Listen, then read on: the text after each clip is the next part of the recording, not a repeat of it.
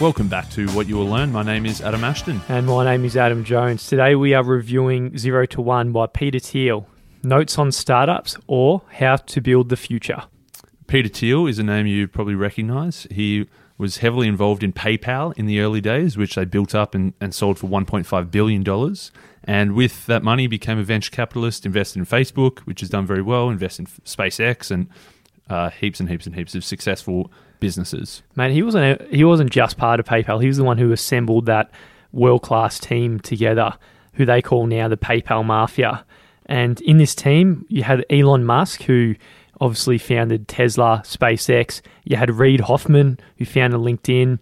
You had Steve Chen, Chad Hurley, and George Karim, who founded YouTube. You had Jeremy Stoppelman, who founded Yelp, and then you had Peter Thiel, who also founded Palantir. So together, all these people, they started $1 billion companies. Mate, that's a serious group of heavy hitters right there. And so obviously, someone with that much business experience should have a few good ideas to how to go about starting a business. And the book is all about moving from 0 to 1. So it's basically how to get an idea up and running. And he says every moment in business only happens in once. So the next Bill Gates is not going to build an operating system. The next Larry Page won't make a search engine. And the next Mark Zuckerberg isn't going to create a social network. So if you're trying to copy exactly what these people did, you're actually not even learning from them. Yeah, of course it is easier to copy. You've got a model there and you can think, oh yeah, I can probably do this a little bit better.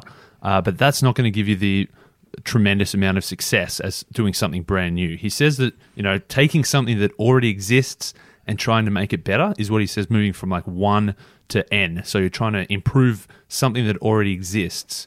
But to create something brand new, that's when you move from 0 to 1. And that act of creating, it's a singular action, and there's phenomenal results you can achieve if you do something brand new like that. So the book's going to show you how to create companies that build new things. So it has innovation as, core of their whole entire culture.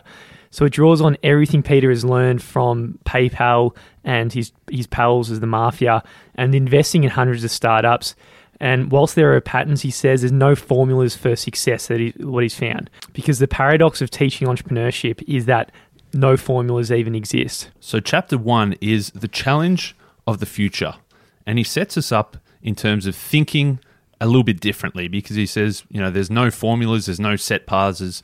These are the 6 steps that you need to do to build a brand new business. He says it's all about thinking differently. So you have to have a completely different idea, and then obviously you have to be right. So whenever he's interviewing someone, whether it's for a job or whether it's to invest in their company, he always asks them, what important truth do very few people agree with you on? So he says, what do you believe that almost nobody else believes? So what different ideas or what different values do you hold?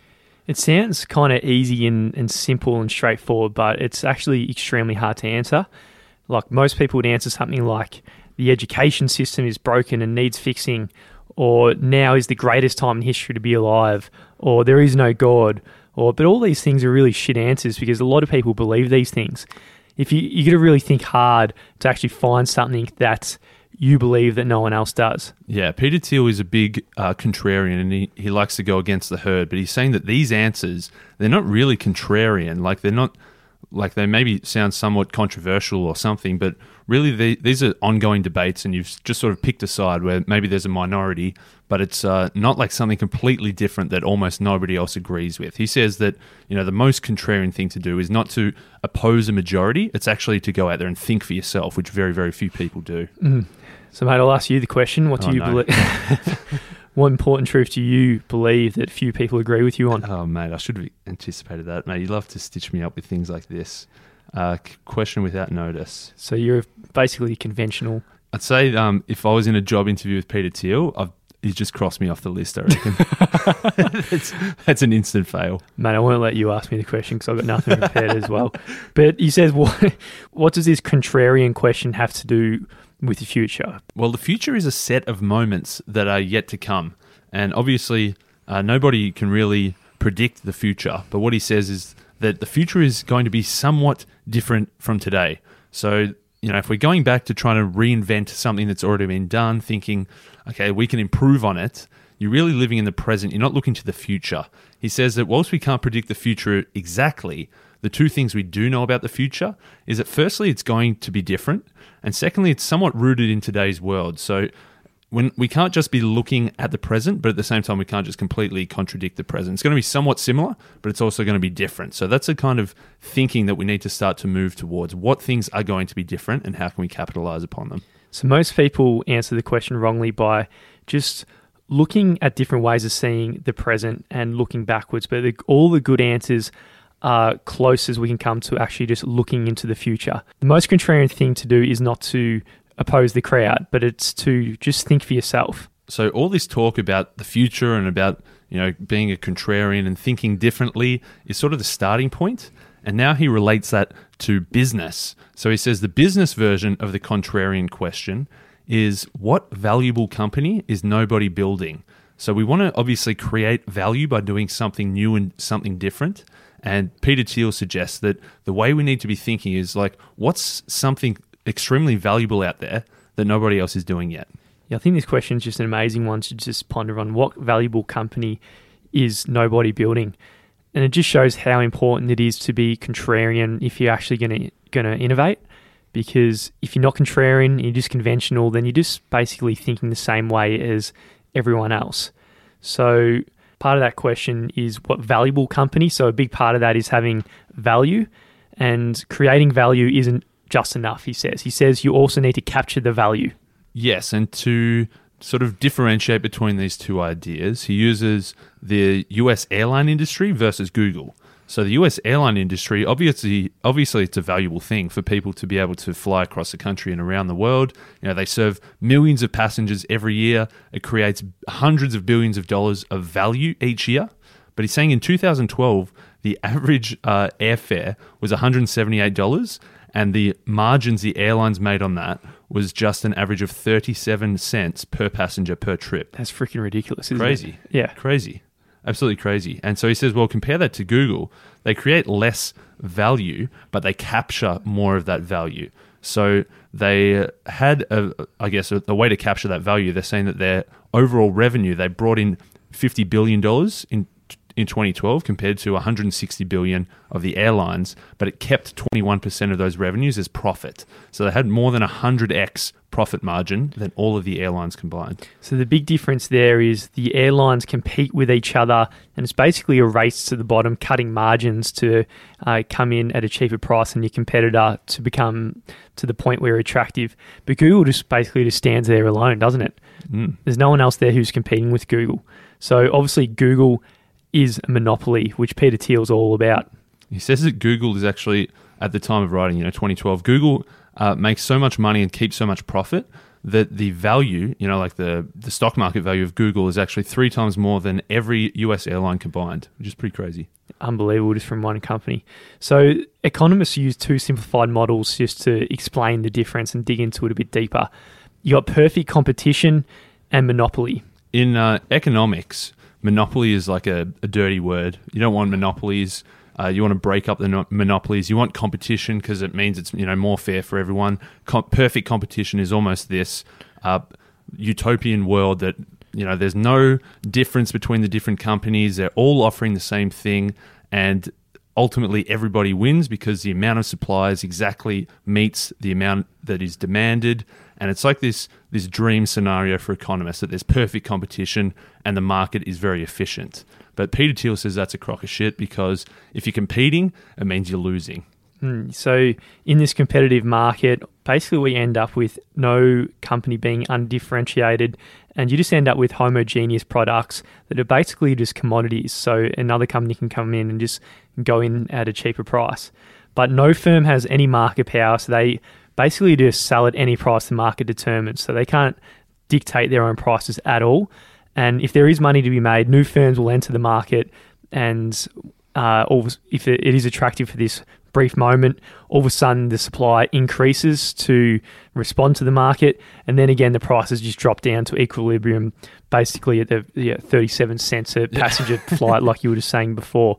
And then if too many firms enter the market, they'll actually suffer losses, and some will fold, so it actually go back to that equilibrium where supply equals demand. So basically, in economic theory, this idea of perfect competition is amazing. But in the real world, it's not a good place to be from a company's perspective. Peter Thiel says that what you want to actually be is get to as close a monopoly as possible. That means that you're really the only person that has access to this market. You've got exactly what people want, and you're the only one who's doing it. That means that you have power. You can sort of almost set the prices, within a reasonable sort of limit. And it means that you don't have competitors trying to steal the market away from you. Yeah, you basically own the market, set your own prices. So by monopoly, we mean the company that is so good at what it does that no other firm can come even close to a substitute. And Google is a good example of them because they are a company that went from 0 to 1 and really started in a whole new area. And all these monopolist companies kind of have a positive feedback loop, and they really take care of their employees because they really can afford to. They can do things other than just make money. Like Google, you got your slides and you got your candy every lunch, your free lunch and beers after work and massages and beds and all this kind of shit. But if you're in perfect competition, there is no way that businesses can afford these extra marginal costs on the end. Yeah, Thiel says that the lesson for entrepreneurs is blatant. It's clear. If you want to create and capture lasting value, don't build an undifferentiated commodity business. If you just think, oh yeah, this is working, I'm going to have a crack at that and see if I can get it to work for me as well, you're pretty much going to lose, as Peter Thiel says. Maybe in the short term, you can capture a little bit of value, but over the long term, really the only way to win is to build something close to a monopoly. He says that all happy companies are different in that each one earns a monopoly by solving a unique problem. But he also says that all failed companies are the same, and that's that they failed to escape competition. So if you haven't figured it out by now, you want a monopoly. Yeah, definitely. You don't want to be in perfect competition. So Big Pete, he's got a few ways to characterize a monopoly for you to understand really how to head in that direction. The first thing you need is proprietary technology. So this is the most substantive advantage a company can have because it makes your product difficult or even impossible to replicate. If you got a patent for whatever technology you got and no one else can match it, then obviously it's all yours and that perfect competition can't creep in. Yeah, that's the real key, is to have something that's uniquely yours, that's completely different, that you've created. You've made this brand new value and it's yours. An important thing that he says here, and he talks about a lot, is that what you really need is something that's 10x better, something that's 10 times better, because we're all very comfortable. We've got a bit of status quo bias in that we like to do what we've always done. If something's a little bit better, if it's 10% better, even if it's, he says, 50% better, even if it's twice as good, we're pretty unlikely to change. We're unwilling to change. If we're sort of happy and comfortable with what we're doing, we're probably not going to change. So really the only way to agitate someone to change is to come up with something that's exceptionally better. Come up with something that's at least 10 times better than all the alternatives is really the only way you've got to grab someone to shake them out of the status quo. The second thing you need to get right is the network effects. So what the network effects are is how more people using that product makes the product more useful, which attracts more people, which makes the product more useful. So the network effects basically a positive feedback loop for your product or whatever you might have. So if you think about it, for example, at the very start of Facebook, it really didn't mean jack shit if just two people in the whole university had Facebook. But all of a sudden, the more people it gets on, the more reason you need to be on it. And then it really had that and gained its momentum to take on the whole world to the point where your grandma has to get Facebook because she's not going to be invited to the family gathering if she's not on it. Your poor grandma. Yeah, and if you think even back to the very first telephones, obviously have a massive network effect. If two blokes have got telephones, they can call each other, but that's about it. But the more and more people that get telephones, the more and more powerful those network effects become. If you can then call anybody, it's a lot more valuable. So it's obviously the more people that get added into this network, the more nodes there are, the more valuable that network becomes. So network effects can be very powerful, but you'll never get to reap the awards if your product isn't valuable to its very first users.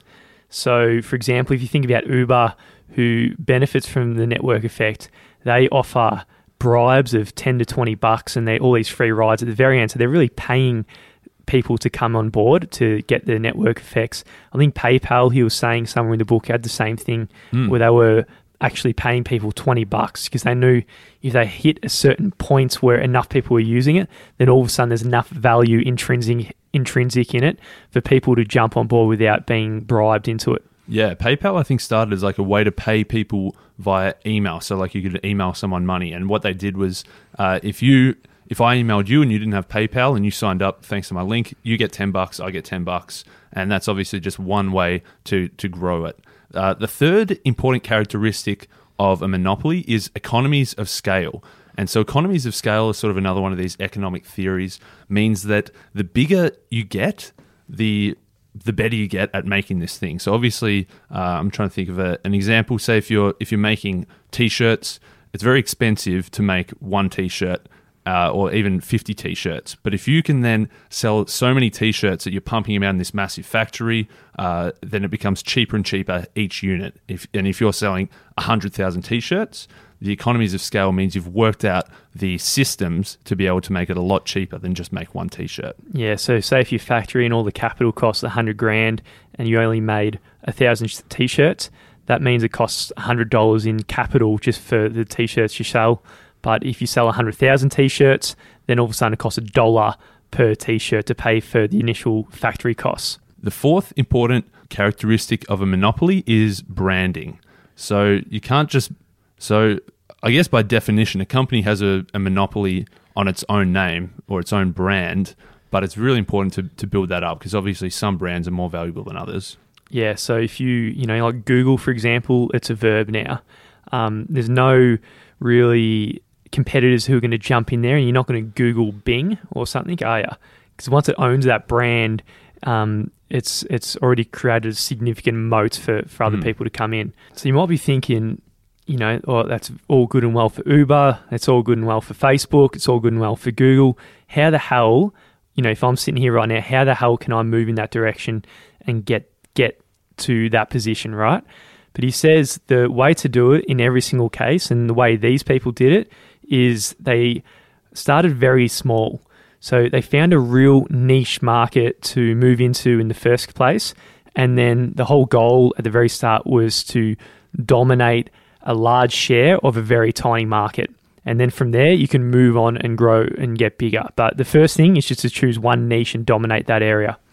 Yeah, it's like the ideas in the book we did a little while ago, Crossing the Chasm, where the first step is to find that very, very, very, very small, tight niche where you can effectively capture all or most of that market and become the monopoly of that one very small niche.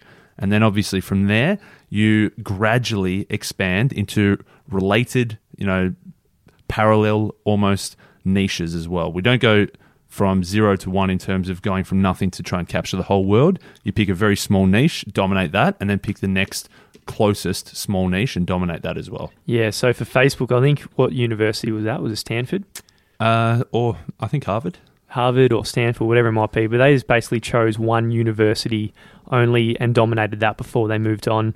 I'm sure Uber chose one city. They didn't try and dominate the whole world and put all their resources spread out against the whole world as well. So that sort of wraps up our section on monopolies. And it's, if you go to an economics class or if you're in the government, then monopolies are bad and you want to try and get as much competition as possible because it means more value to the consumers. But if you're on the other end and if you're trying to build a business, a monopoly is definitely what you want to go for. The next sort of section he talks about is secrets. And obviously it sort of ties into, starting a company. You want to have some kind of secret that leads to you creating an enormous amount of value. If you think back to the business question, what valuable company is nobody building? It's basically another way of saying is like, what secret do you have in this world that no one else really knows about? And what area can you actually exploit? Yeah, he says that every famous idea today was once a secret. It was once unknown and once unsuspected, and once upon a time it was something that people didn't know about. It was a secret until it wasn't. So obviously we need to go digging for secrets because they're out there, and if we can find it and make it a mainstream idea that everyone knows about, then we're winning. So I think it's really important to just have the assumption that there are so many secrets out there in the world that are just being waiting to be found.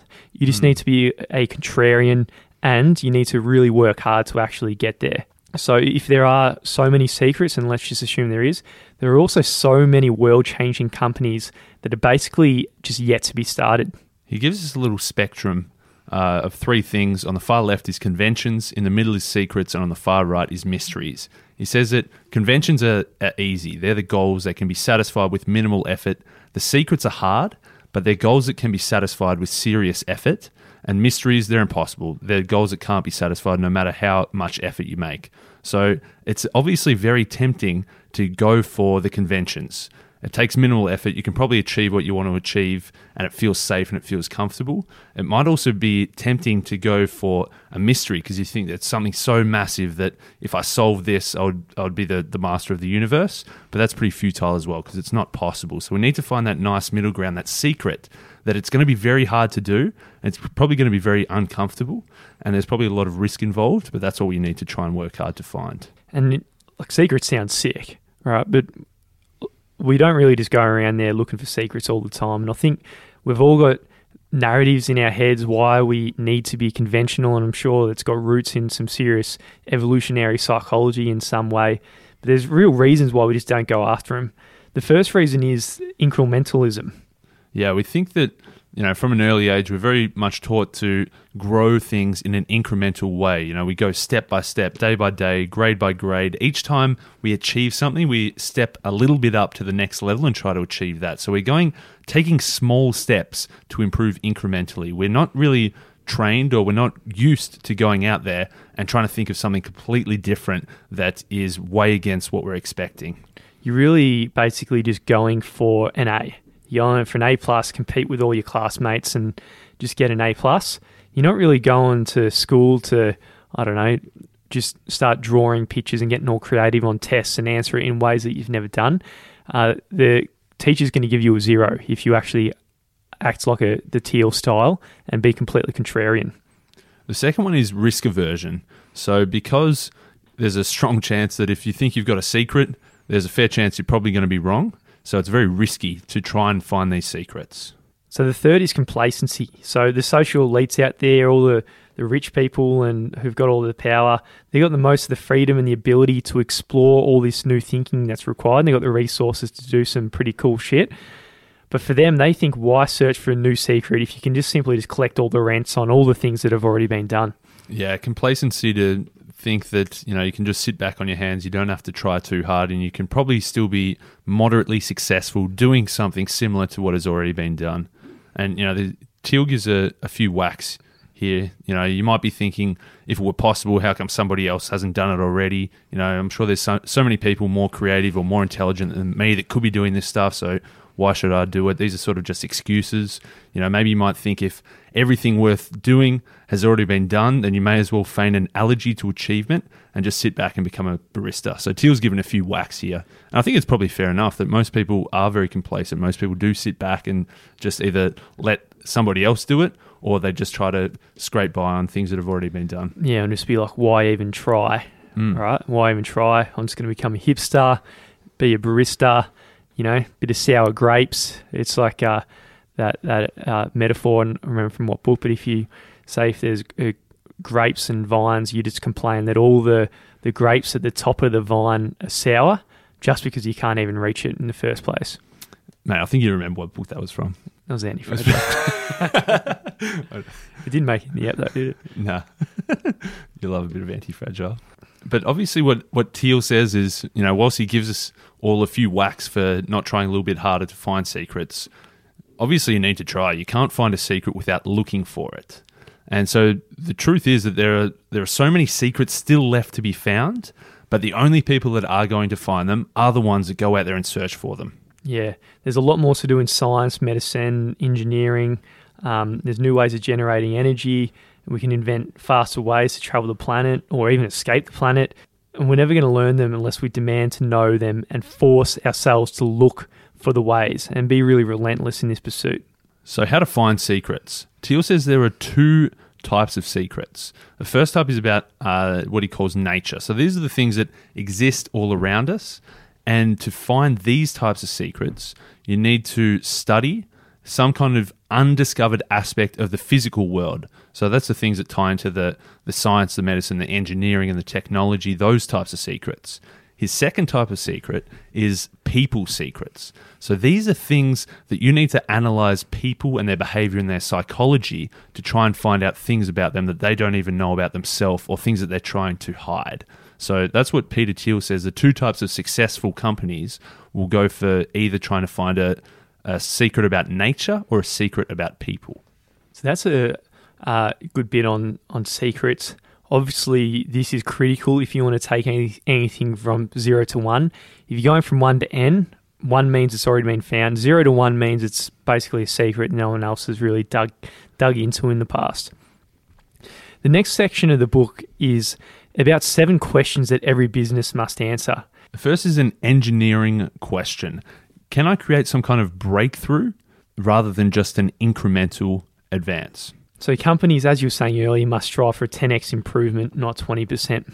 And he talks about Tesla throughout this whole book, and this is a good company or a good example of who's answered all these questions correctly. So Tesla's technology is so good that other car companies rely on it, like Mercedes uses the Tesla powertrain, Toyota uses their motor, and so forth. That's pretty crazy.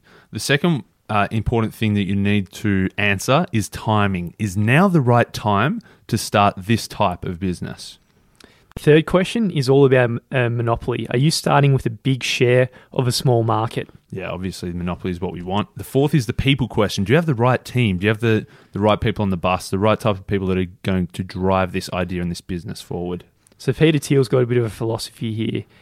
He uses the rule that he doesn't invest in people who are wearing suit and ties who call themselves salespeople.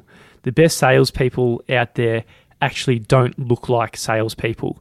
So, he's got a photo in the book of a wanky-looking 65-year-old CEO who's wearing a suit and tie, looking all immaculate, next to Elon Musk, who's just wearing Occupy Mars, like a little T-shirt. Obviously, you'll jump in the Elon bandwagon there. I love it. Another bit of a side note that we couldn't squeeze in anywhere else, but I think needs to get in. He talks about like the sales idea, which came up in Perennial Seller. Peter Thiel says, if you look around your company and you don't see any salespeople, then you're probably the salesperson. So especially in a startup that we're talking about, everybody is in sales at the very start. You don't have a dedicated team of salespeople, and as you say, the dedicated team of salespeople are probably not the best salesmen anyway. That if the people who are truly building the product and have that belief in it, they're all the salespeople. The fifth question is the distribution question. So, do you have a way not to just create but deliver the product?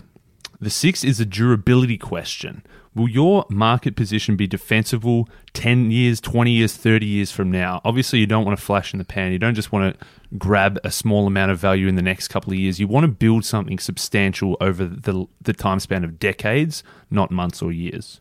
So that's a pretty big time frame to be looking at things that I think, it's probably hard to look at something 10 to 20 years from now, but you got to somehow speculate. And the seventh question is the secret question. Have you identified a unique opportunity that others don't see? So they're the 7 questions that every business must answer. So if you've got an idea, these are all the things that you need to think about in order to determine if you're creating a brand new valuable company that is, something that is going to go from 0 to 1. And Thiel is a big thinker. It's not just your local cafe. I don't think you're going to have to really answer all these questions. It's the kind of question if you're ambitious enough to create the next Google. Yeah, exactly. If you want to make a Google, a Facebook, a Tesla, all these things, then obviously these are the types of questions you need to be answering. So he rounds off the book with the founder's paradox. And the weird thing about all the most successful founders in the world, and his roots are in PayPal. We already spoke about the mafia. They're just wild people, and they're all weird fucking people. The PayPal as well. Mafia. We should clarify if you missed that. They called themselves the PayPal Mafia. What do I call it? The Mafia. Oh, oh shit! Yeah. So the PayPal Mafia. The 6 guys that started PayPal. That we said they all went on to do wild things. Not only building this $1.5 billion PayPal, but also they all made their own $1 billion companies after that. And these 6 guys, 4 of them made bombs while they were in high school. 5 of them were actually 23 years or younger. 4 of them had been born outside of the US, and 3 of those had escaped from communist countries. So Pretty crazy dudes, I guess. You can imagine all of them had a good answer to the contrarian question that both of us have struggled with. You haven't asked me yet, mate. Maybe you'll ask me at the end of the episode. You've had a bit of time now. So the big difference is in traits. So if you think about the normal distribution of personality traits that everybody has, it's kind of a normal distribution where everything's skewed to the middle. Some people are super strong, some people are super weak, some are geniuses, some are dull, but most people just fall in the middle, and then the standard deviations to the end, and then people are very weirdly at the end. Yeah, exactly. That's the normal population. Most people are in the middle, in the average, and there's a few people at the ends. He says if you were to probably do a statistical analysis of super successful business founders, you'd actually flip that upside down, in that you wouldn't have many people in the middle, but you'd have really a bulk of people at either one end or the other. So they'd either be really, really crazy, or that maybe they'd be really, really, really conservative, but they're not just going to be average. So they'd have these extreme traits, but sometimes they'd oscillate between the other extreme. They'd really spend a little bit of time somewhere in the middle. So they had the ability to oscillate between sullen jerkiness, where they're arseholes, and then they'll go to the very other end where they've got this really charismatic personality that's really appealing to people and for people to follow. And sometimes they might simultaneously oscillate between being an extreme insider and an extreme outsider. So where do these extreme traits actually come from? Big Pete says, this is something that we want to really emulate. And he says perhaps they weren't born like this, and they aren't as internally extreme as they're really appearing to be. Yeah, he talks about people who maybe have cultivated these ideas, like, say, Richard Branson. He's got this trademark lion's mane hair, and he's cultivated this extremeness of, this crazy dude who does crazy stunts, who dresses up as a woman to launch his new aeroplanes, or he does kiteboarding with naked supermodels. He does all this crazy stuff it's like a character almost that he's created. Similar thing with Lady Gaga. So she's basically a founder also, even though she's an artist, but she's founded her brand. So Lady Gaga isn't a real person. She's just really created this character that she uses, and she's really been able to monetize. So she wears costumes so bizarre that anyone else wearing her ridiculous costumes, you'd be thrown in the psych ward. Yeah. And Gaga, she might write the song, she was born this way. That's bullshit. She wasn't born that way. She created it out of nothing. Yeah, which is promising. We were saying that the founders are generally have these extreme tendencies, these extreme traits, and you might think, I'm just an average sort of Joe Blow. I couldn't possibly do it. But he's given us some examples here of people that, that maybe they were just Joe Blows, but they've actively chosen to cultivate this sort of extreme trait. So it's a bit of a paradox. There's one danger that the founder might become so certain in their own myth that they lose their mind. But at the same time, you really need someone who's got this disenchantment and this contrarian view to actually bring in new wisdom and these new ideas. So if you get the run-of-the-mill conventional Joe Blow running the company, that's not the person who can take things from 0 to 1. So at the conclusion of the book, he starts to, again, look towards the future. Basically, we have the option to either do nothing and let the future be run by somebody else, or we have the ability to do something and decide that the future is up to us, and we are going to play our own part in shaping the future. Yeah, we can't take for granted that it could be better. It could be cooked, or it could be amazing. So it's really up to us. And our task today is to find singular ways to create new things. They're not just going to make the future just a little bit different, but better, and go from 0 to 1.